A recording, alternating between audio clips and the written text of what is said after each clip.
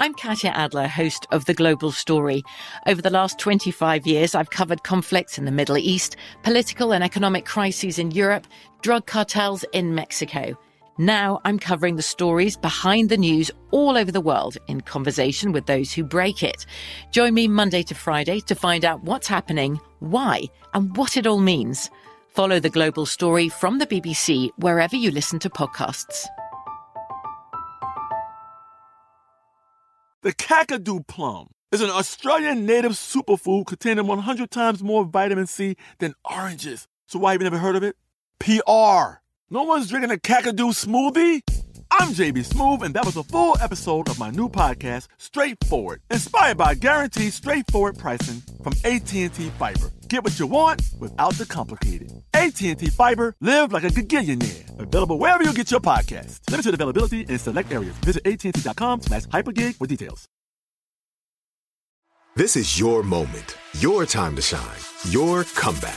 You're ready for the next step in your career, and you want an education employers respect. So you're not just going back to school, you're coming back with Purdue Global. Backed by Purdue University, one of the nation's most respected public universities, Purdue Global is built for people who bring their life experience into the online classroom.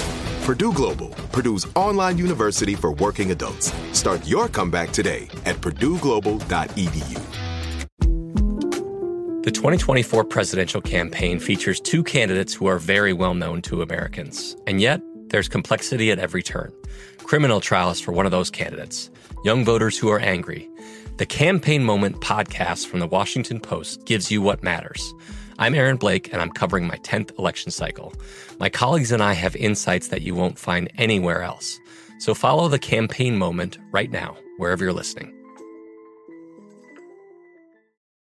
It's a clear fall day in America's heartland. You sit in a chair outside your trailer, contently looking out over your farm. It's cool, and the sun is setting behind the dense forest that surrounds your property. Everything seems just right. That evening, your stepdaughter Annette stops by with her boyfriend. You and your wife were pretty upset when Annette told you she was moving away from the farm and moving in with her boyfriend Todd and his parents downtown. You don't want Annette to be caught up with someone from town. All those townies seem to care about is church and gossip. You want nothing to do with them, and they don't seem to want anything to do with you. But Annette's already 18. She's an adult. You can't really control her. You try to act supportive, so you nod to Todd and help Annette pack the last of her things into his trunk. You give her a hug before she gets into the car with him, and you watch as Todd pulls away to drive them back into town, and you're feeling a little helpless. The next day is pretty routine for you. You pick up loads of hay to bring to your barn. It's strenuous work. You work hard all day. You're exhausted, and you go to bed early. The next morning, the phone rings. It's Todd's mother. She says, "Are Annette and Todd with you?" "No," you say. "I thought they were with you." Todd's mother becomes frantic. She says the kids went for a walk around 4 p.m. yesterday, and they never came home last night. But there's something else going on there. There's a hint of something, a tone of accusation in her voice, like she's somehow blaming you. You hang up and call the police immediately. You wait all day hoping to hear something, but there's nothing. You're just waiting and waiting, and the police finally get back to you in the evening. They can't find them. One sleepless night bleeds into another, and then another, and another. This is one terrible nightmare for you and your wife. 10 days go on like this. All you and your wife can do is sit and worry. You're not eating, you're not sleeping, you don't know what to do with yourselves. It's raining outside when you finally get a call from an officer, and you can hear it in the tone of their voice. This is not going to be good. The news I have for you is not going to be easy to hear, he says. We found Todd and Annette in the Hawking River. Oh my God, you can't stand. Your body is trembling. You try to restate what the officer just said. You're trying to wrap your head around what this means. You found their bodies, their dead bodies? The officer says they didn't find their whole bodies, just their torsos. Their bodies have been dismembered. You're completely sick. Officers spend 2 days searching the cornfields between the railroad tracks and the river where the torsos were found. They find Todd and Annette's limbs and heads buried in shallow graves. You and your wife drive into town to the police station, and you're taken aback by the attitudes of these cops when you're separated from your wife and pulled into an interrogation room. Officers tell you to take off your boots, your shirt, your pants. You sit shivering in your underwear for 8.5 hours, and then a detective comes in. He sits down right next to you, puts his finger in your face, and says, "You did this. We know you did this. We found your boot print down by the riverbank. Once we match that boot to the print that was left at that riverbank, it'll prove you were there. You killed your stepdaughter. And then, you sick bastard, you cut off her arms, her legs, her head. You better confess, because I'll tell you right now, it's going to get worse for you if you don't." You say over and over and over again, "What in the world are you talking about? I didn't murder Annette. I just came here to help you find out who did. What is this all about?" They don't have enough evidence to charge you for the murder of Annette and Todd, so they have to let you go. They impound your car so it can be searched for evidence. It's dark and cold when they drive you home. They let you and your wife out of the car, and you're still naked except for your underwear. You walk barefoot to your trailer. Your toes are totally numb by the time you get to the door. Downtown rumors start to spread. People are saying this murder must have been some kind of cult ritual, that it must have been you who did it. The quiet, stern stepfather who never says much, never goes to church, keeps his family hidden away. Who knows what goes on at that farm? They didn't like you before, but now they're straight up hostile. They cross the street to get away from you when they see you coming. It takes them a year to build the case against you. Are they even looking at other suspects? The whispering of your name around town grows to a fever pitch. You can hear their accusations ring in your ears. Murderer, molester. You're eventually arrested and charged with the butchering murder of your stepdaughter Annette and her boyfriend Todd. When you finally go to court, you do something very out of the ordinary. You waive the right to a jury trial. Finding 12 impartial people in Logan, Ohio, really? Not going to happen. The newspapers, everyone around town, they all think you're guilty. Everyone just wants to feel safe again. They won't be satisfied until someone is convicted, and they are sure that person is you. Instead of a jury, you put your fate in the hands of a 3-judge panel. A jury might not see it, but 3 judges, they have to. It's their job to apply the facts to the law, without any outside influence from the court of public opinion. Your lawyer calls to the stand an FBI analyst who says the plaster mold of what the prosecution claims is your boot print at the riverbank is quote-unquote unsuitable. The analyst says it lacks sufficient detail for meaningful comparison, and that it looks more like the footprint of someone who was walking barefoot. There is no way to claim your boots match that print, so you're optimistic. But then, the prosecution calls an anthropology professor to the stand. She says she studied footwear impressions of countless samples. Her delivery is slow and deliberate and really credible. She says, quote, "No person's footprints are the same as another. They're as unique as a fingerprint. I've analyzed the wear patterns on the inside of the defendant's boot, and I can say with certainty, scientific certainty, that the footprint found by the riverbank was made by the defendant." This sounds unbelievable.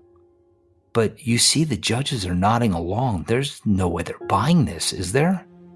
After a very short deliberation, the judges apparently believed the testimony of the prosecution's anthropologist, who put you right at the scene of the crime.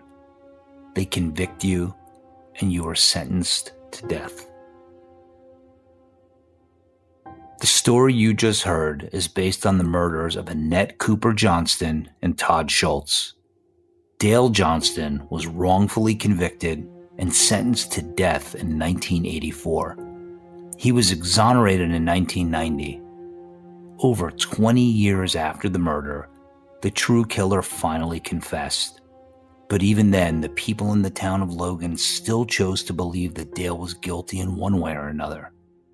On today's episode, we're going to examine how a supposed footprint put an innocent man on death row. I'm Josh Dubin, civil rights and criminal defense attorney and Innocence Ambassador to the Innocence Project in New York. Today, on Wrongful Conviction, Junk Science, we examine footwear comparison evidence. Even when done correctly, impression analysis of evidence like shoe prints and tire tracks is purely subjective. Many experts recognize its limitations, but one so-called expert in particular pushed the limits of this forensic discipline to produce horrific outcomes. It turns out that Dale Johnson wasn't the only innocent person to be convicted of a crime based on faulty footwear comparison evidence.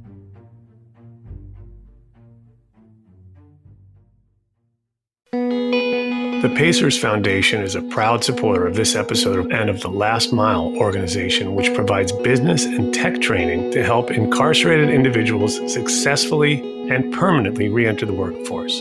The Pacers Foundation is committed to improving the lives of Hoosiers across Indiana, supporting organizations dedicated primarily to helping young people and students.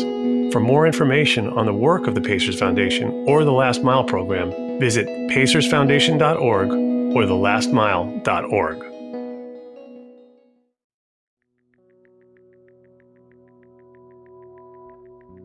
In 1976, archaeologists made one of the most exciting discoveries of our time. They found footprints dating back 3.7 million years, immortalized in the volcanic ash in Tanzania, and they looked like human prints. Archaeologists were thrilled. They thought these footprints could shed some light on when human beings began walking upright on 2 feet. Louise Robbins was an anthropology professor at the University of North Carolina at Greensboro. She too was excited about these footprints and wanted to know exactly who left them behind. Louise had been conducting her own studies in footprint analysis. She started collecting footprints from people who were still alive. 500 people put ink onto their feet and then stood on a piece of paper. Based on those prints, Louise tried to find characteristics in feet that were specific to age, sex, stature, and weight using her own system of measurement. She would then compare those characteristics to the footprints found in the caves. Her conclusion? No 2 footprints are the same. In fact, she thought she could tell a great deal about a person just by looking at their footprint.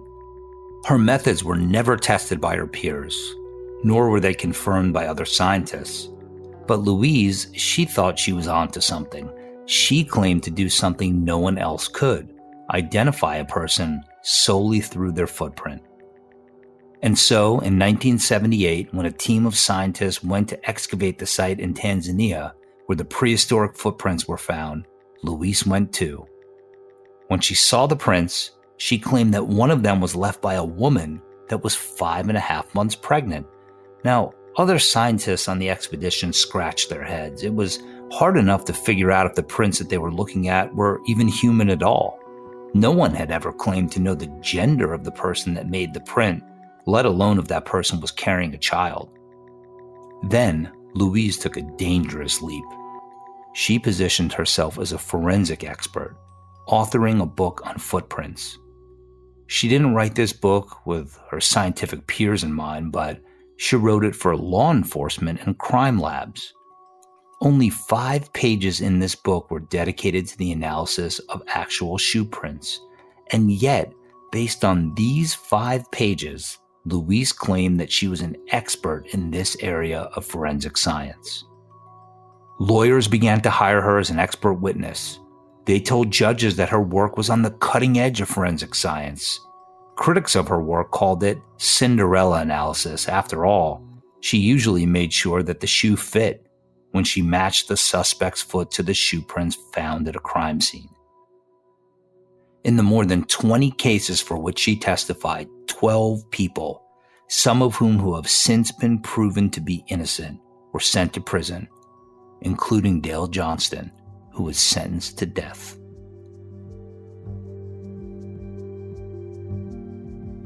Dale Johnston and his wife, Sarah, at the time, came down to Logan several days after the bodies had been discovered, and they came to the Logan Police Department. They wanted to be helpful to them. And Dale was immediately taken up to an interrogation room. His boots, his pants, his shirt were all confiscated. So he was sitting there in the chair in his underwear, and they were bombarding him. "You did it, didn't you? And we know you did it," over and over and over again. And he kept saying, "No, I have nothing. I came into town to try to help." Here today is Bill Osinski, a journalist who covered the Dale Johnston case for years and wrote a book about it called Guilty by Popular Demand.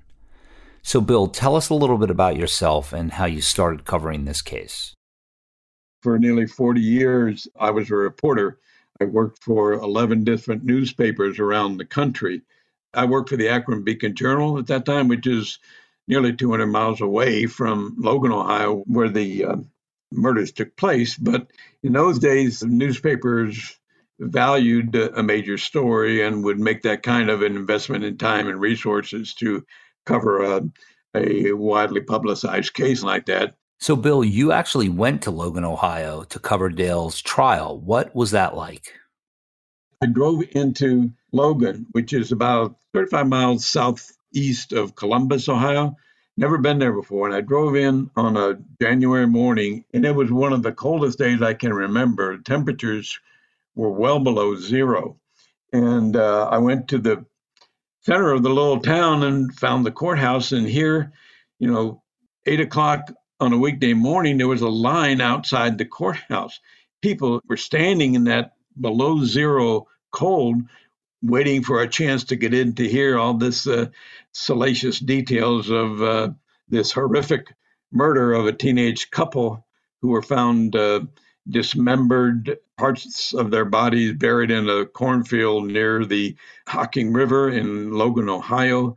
Wow, this is a really brutal crime. I mean, you have body parts buried in fields, and the prosecutors claimed that Dale Johnston committed these murders. And putting aside what his motive would have been, how did they claim he committed the murders?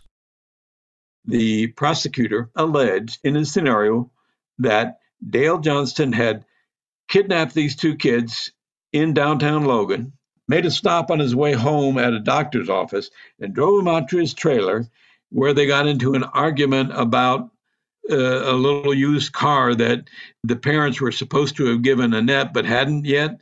And out of that argument, Dale went into a jealous fit and pulled out a gun, which they never found, and shot his stepdaughter and the boyfriend, and then took them outside apparently and butchered them, and then brought them back to downtown Logan, where they had last been seen, and put some body parts, heads and limbs in the cornfield.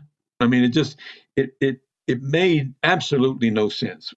They had no evidence that he was actually back in town at night trying to bury these bodies, but that's what they alleged. Dale was not a warm guy. I mean, he was the outsider. He didn't have a high opinion of the locals. They didn't like him. He was a convenient guy for them to hang it on. So, Bill, did anyone think that Dale was innocent? I mean, what was your sense of the, atmosphere surrounding the case? There was such an atmosphere of the case having been already tried in the court of public opinion before the trial even started. More than a year passed between the murder and the trial. And obviously, the only story coming out of the investigation was that Dale Johnston did it. So that, in effect, was why the defense waived a jury trial and asked for a 3-judge panel, because they knew that people in Hocking County were so predisposed to believe that Dale Johnston was the killer.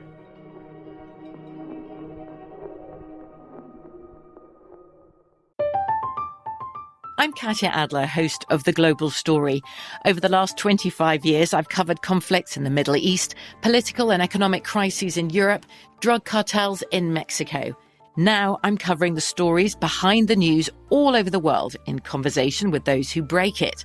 Join me Monday to Friday to find out what's happening, why, and what it all means. Follow The Global Story from the BBC wherever you listen to podcasts. Today I'm going to give you some straightforward advice on how to deal with naughty kids. How about instead of timeouts, time-ins? Time for you to start paying some bills. I'm JB Smoove, and that was a full episode of my new podcast, Straightforward, inspired by guaranteed straightforward pricing from AT&T Fiber. Get what you want without the complicated. AT&T Fiber, live like a gigillionaire. Available wherever you get your podcasts. Limited availability in select areas. Visit AT&T.com/hypergig for details. Trinity School of Natural Health can help you be part of the fast-growing health and wellness industry. With an education that empowers communities, Trinity grads can change lives by applying natural health principles and techniques in holistic practices or stores selling nourishing health products. Offering 19 online programs that fit your busy schedule, you'll get training to help turn your passion into a career. Enroll today at trinityschool.org. That's trinityschool.org. The 2024 presidential campaign features 2 candidates who are very well known to Americans. And yet, there's complexity at every turn. Criminal trials for one of those candidates. Young voters who are angry. The Campaign Moment podcast from the Washington Post gives you what matters. I'm Aaron Blake, and I'm covering my 10th election cycle. My colleagues and I have insights that you won't find anywhere else. So follow The Campaign Moment right now, wherever you're listening.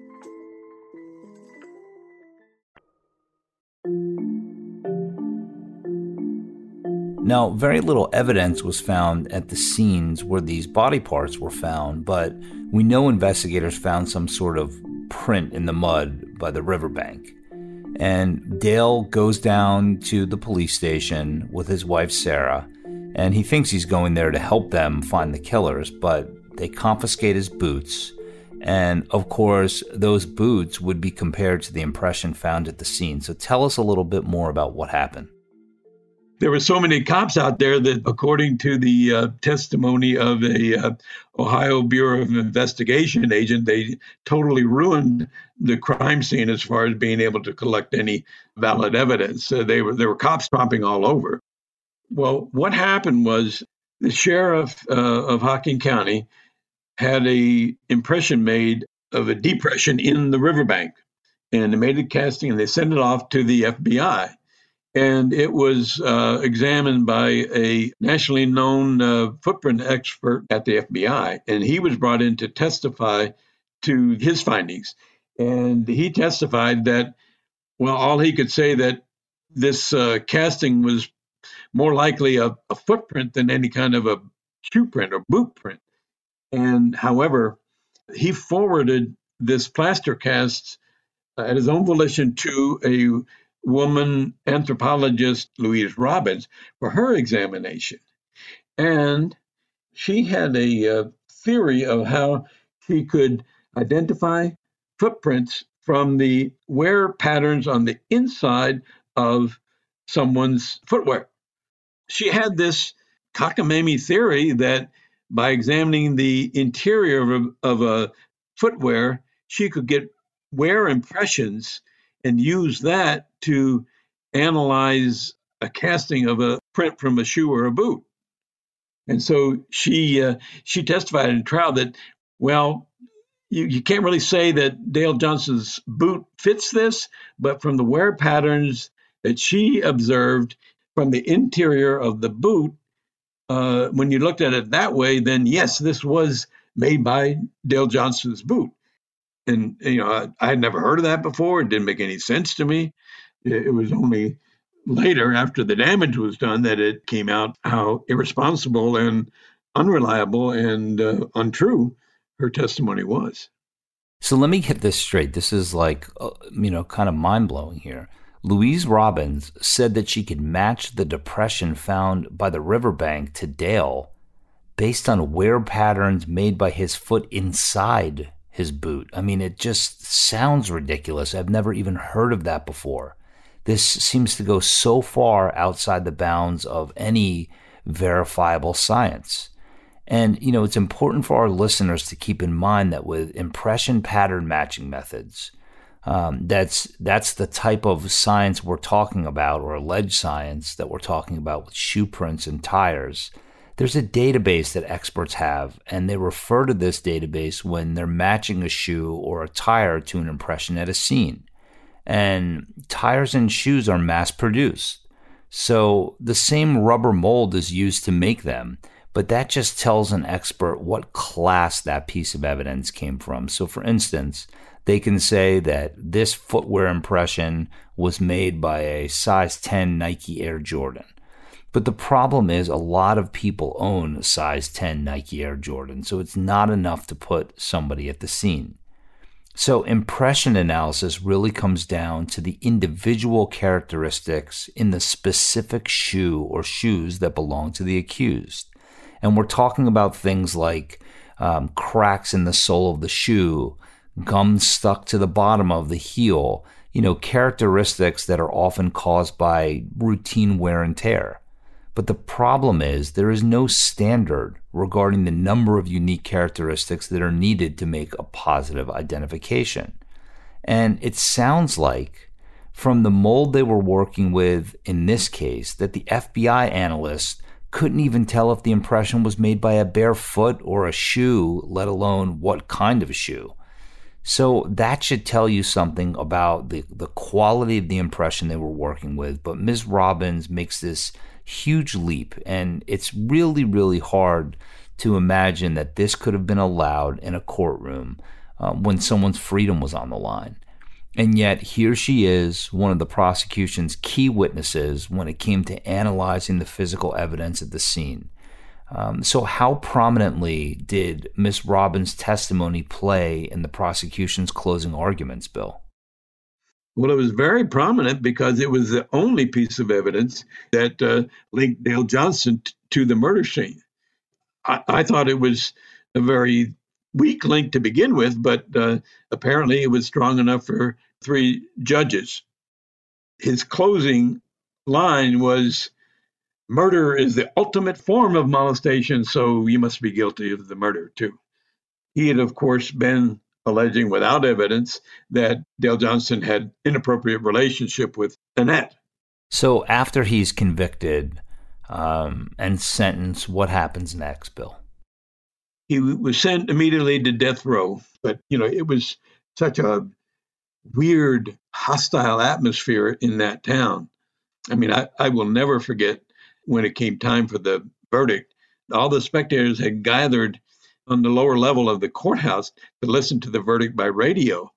And I will never forget that when the guilty verdict was announced, there was this eerie cheering that came from below, that filled up the courtroom. And these people wanted somebody to pay. And Dale Johnston happened to be the guy who they were able to hang it on. I mean, it seems, Bill, that they didn't even have anything other than a hunch that Dale Johnston did this. I mean, it's hard to make sense of this. I mean, do you think that they did this on purpose? Do you think that they set out to frame Dale Johnston?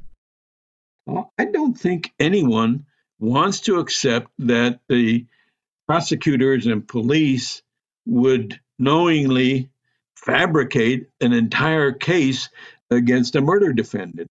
And I know I came down to Logan with no preconceptions. I do remember, having the belief that, the state wouldn't bring these charges unless they had something against this guy. And by the end, I said, where is the case? I was shocked at the prosecutor's summary. I mean, it was total high opera and total fantasy. Everything that was presented in that trial was a lie. I believe somewhere before I die, I'm going to learn the truth in this case, and it just so happens that I did.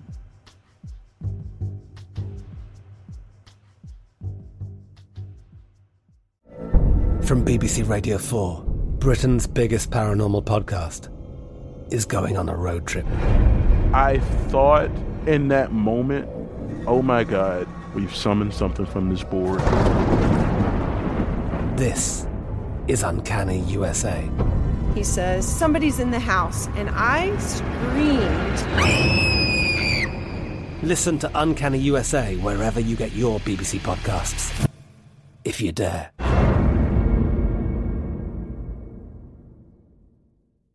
Today I'm going to give you some straightforward advice on how to deal with naughty kids. How about instead of timeouts, time-ins? Time for you to start paying some bills. I'm JB Smoove, and that was a full episode of my new podcast, Straightforward, inspired by guaranteed straightforward pricing from AT&T Fiber. Get what you want without the complicated. AT&T Fiber, live like a gigillionaire. Available wherever you get your podcast. Limited availability in select areas. Visit AT&T.com/hypergig for details. Trinity School of Natural Health can help you be part of the fast-growing health and wellness industry. With an education that empowers communities, Trinity grads can change lives by applying natural health principles and techniques in holistic practices or stores selling nourishing health products. Offering 19 online programs that fit your busy schedule, you'll get training to help turn your passion into a career. Enroll today at trinityschool.org. That's trinityschool.org. I bet you're smart. Yeah, and you like to hold your own in the group chat. We can help you drop even more knowledge. My name is Martine Powers. And I'm Elahe Izadi. We host a daily news podcast called Post Reports. Every weekday afternoon, Post Reports takes you inside an important and interesting story with the kind of reporting that you can only get from the Washington Post. You can listen to Post Reports wherever you get your podcasts. Go find it now and hit follow.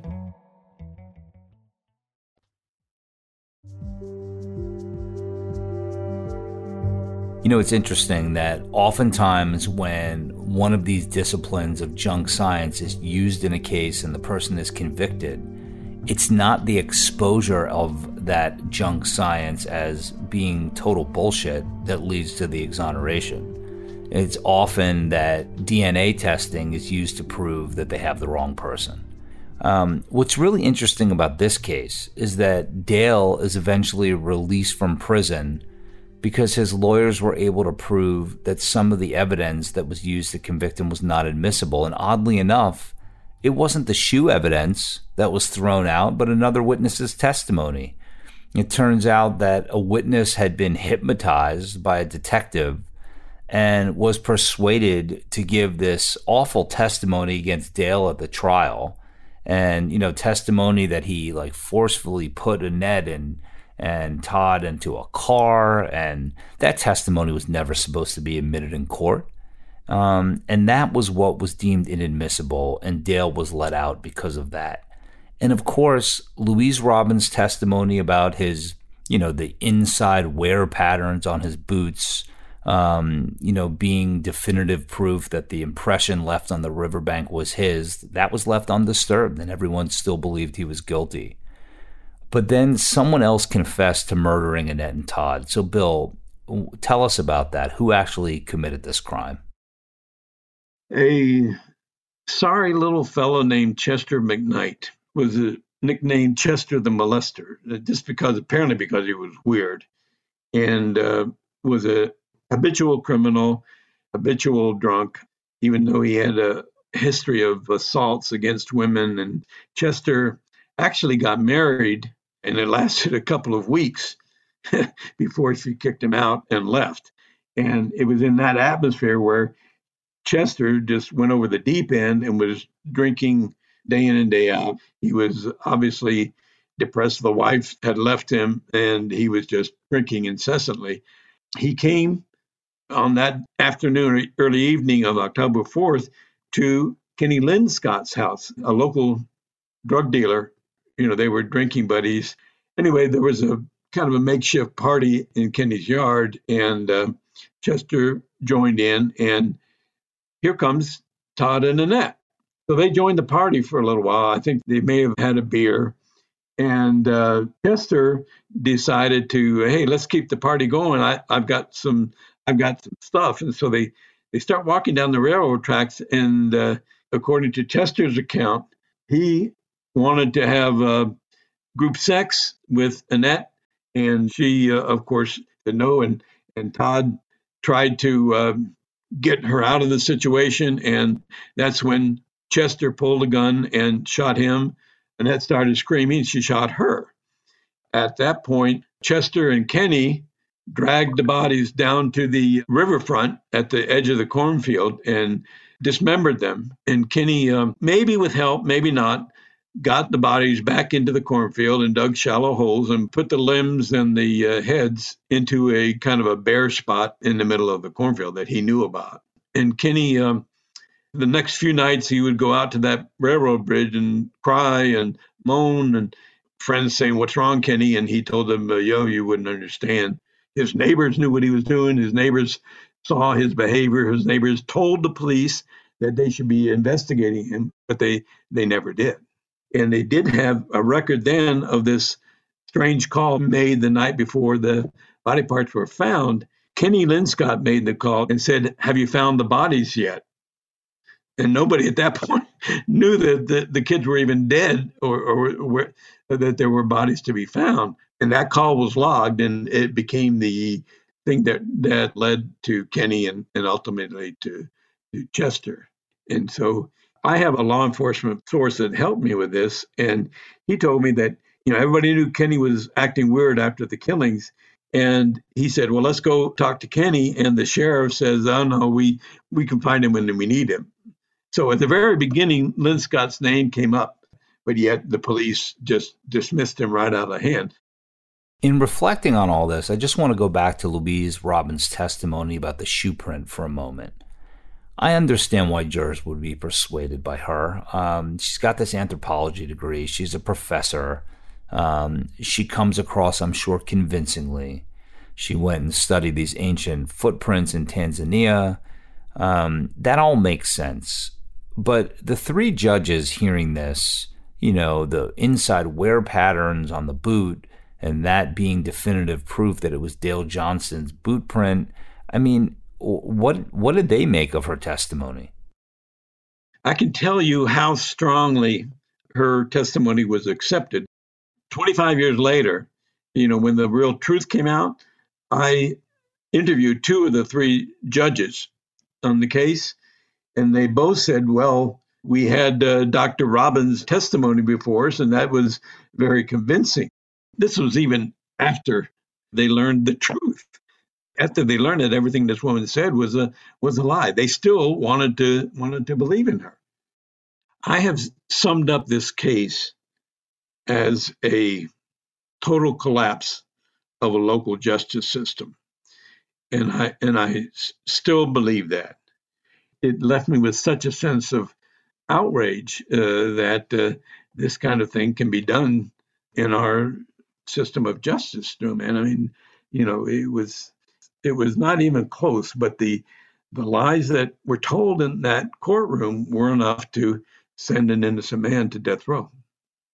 Sitting there through the entire trial, they never presented a rational case, and the evidence that they did present was, challenged very successfully by the defense. I mean, what I learned is that someone with an academic position and the claim of scientific expertise is automatically granted some level of believability, even by judges and prosecutors and investigators. And they really accepted Louise Robbins' testimony as fact. I called it in my book fantasy forensics. And as events have proven, it was totally fabricated. I can only attribute it to the desire to get a conviction, any conviction. The people in that town were petrified. The judges knew it. They knew what would happen if they didn't get a conviction. and they knew that they wouldn't have another crack at Dale Johnston if they acquitted him. So they convicted him and just, went back home. The use of Dr. Robbins as a forensic expert is an example of what can go horribly wrong when courts allow unverified signs into our courtrooms. She testified in 20 cases, truly a hired gun by attorneys looking for a particular outcome.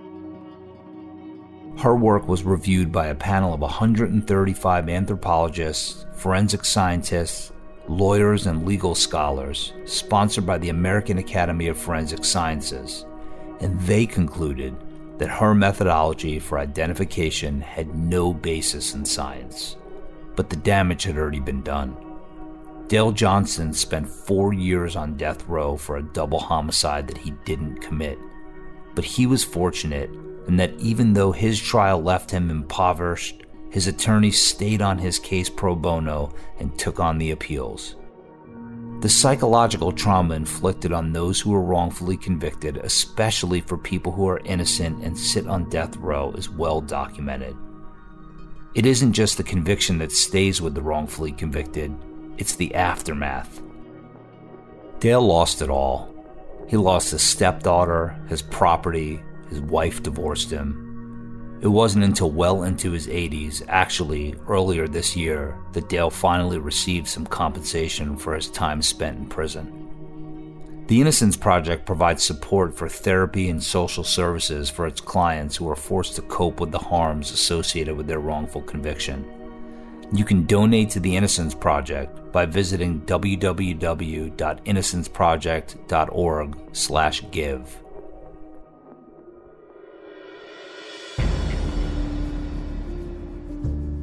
Next week, we'll explore the junk science of fingerprint evidence. Wrongful Conviction Junk Science is a production of Lava for Good Podcasts in association with Signal Company No. 1. Thanks to our executive producer, Jason Flom, and the team at Signal Company No. 1, executive producer Kevin Wardis, and senior producers Kara Kornhaber and Britt Spangler. Our music was composed by Jay Ralph. You can follow me on Instagram at dubin.josh. Follow the Wrongful Conviction Podcast on Facebook and on Instagram at Wrongful Conviction and on Twitter at Wrong Conviction.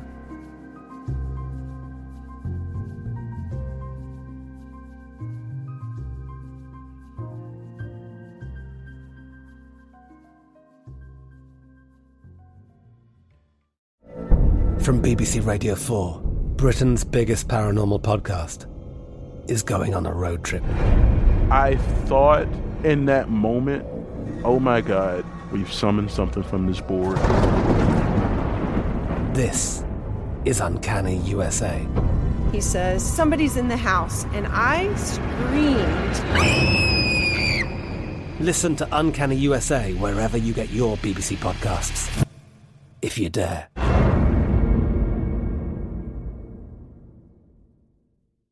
Trinity School of Natural Health can help you be part of the fast-growing health and wellness industry.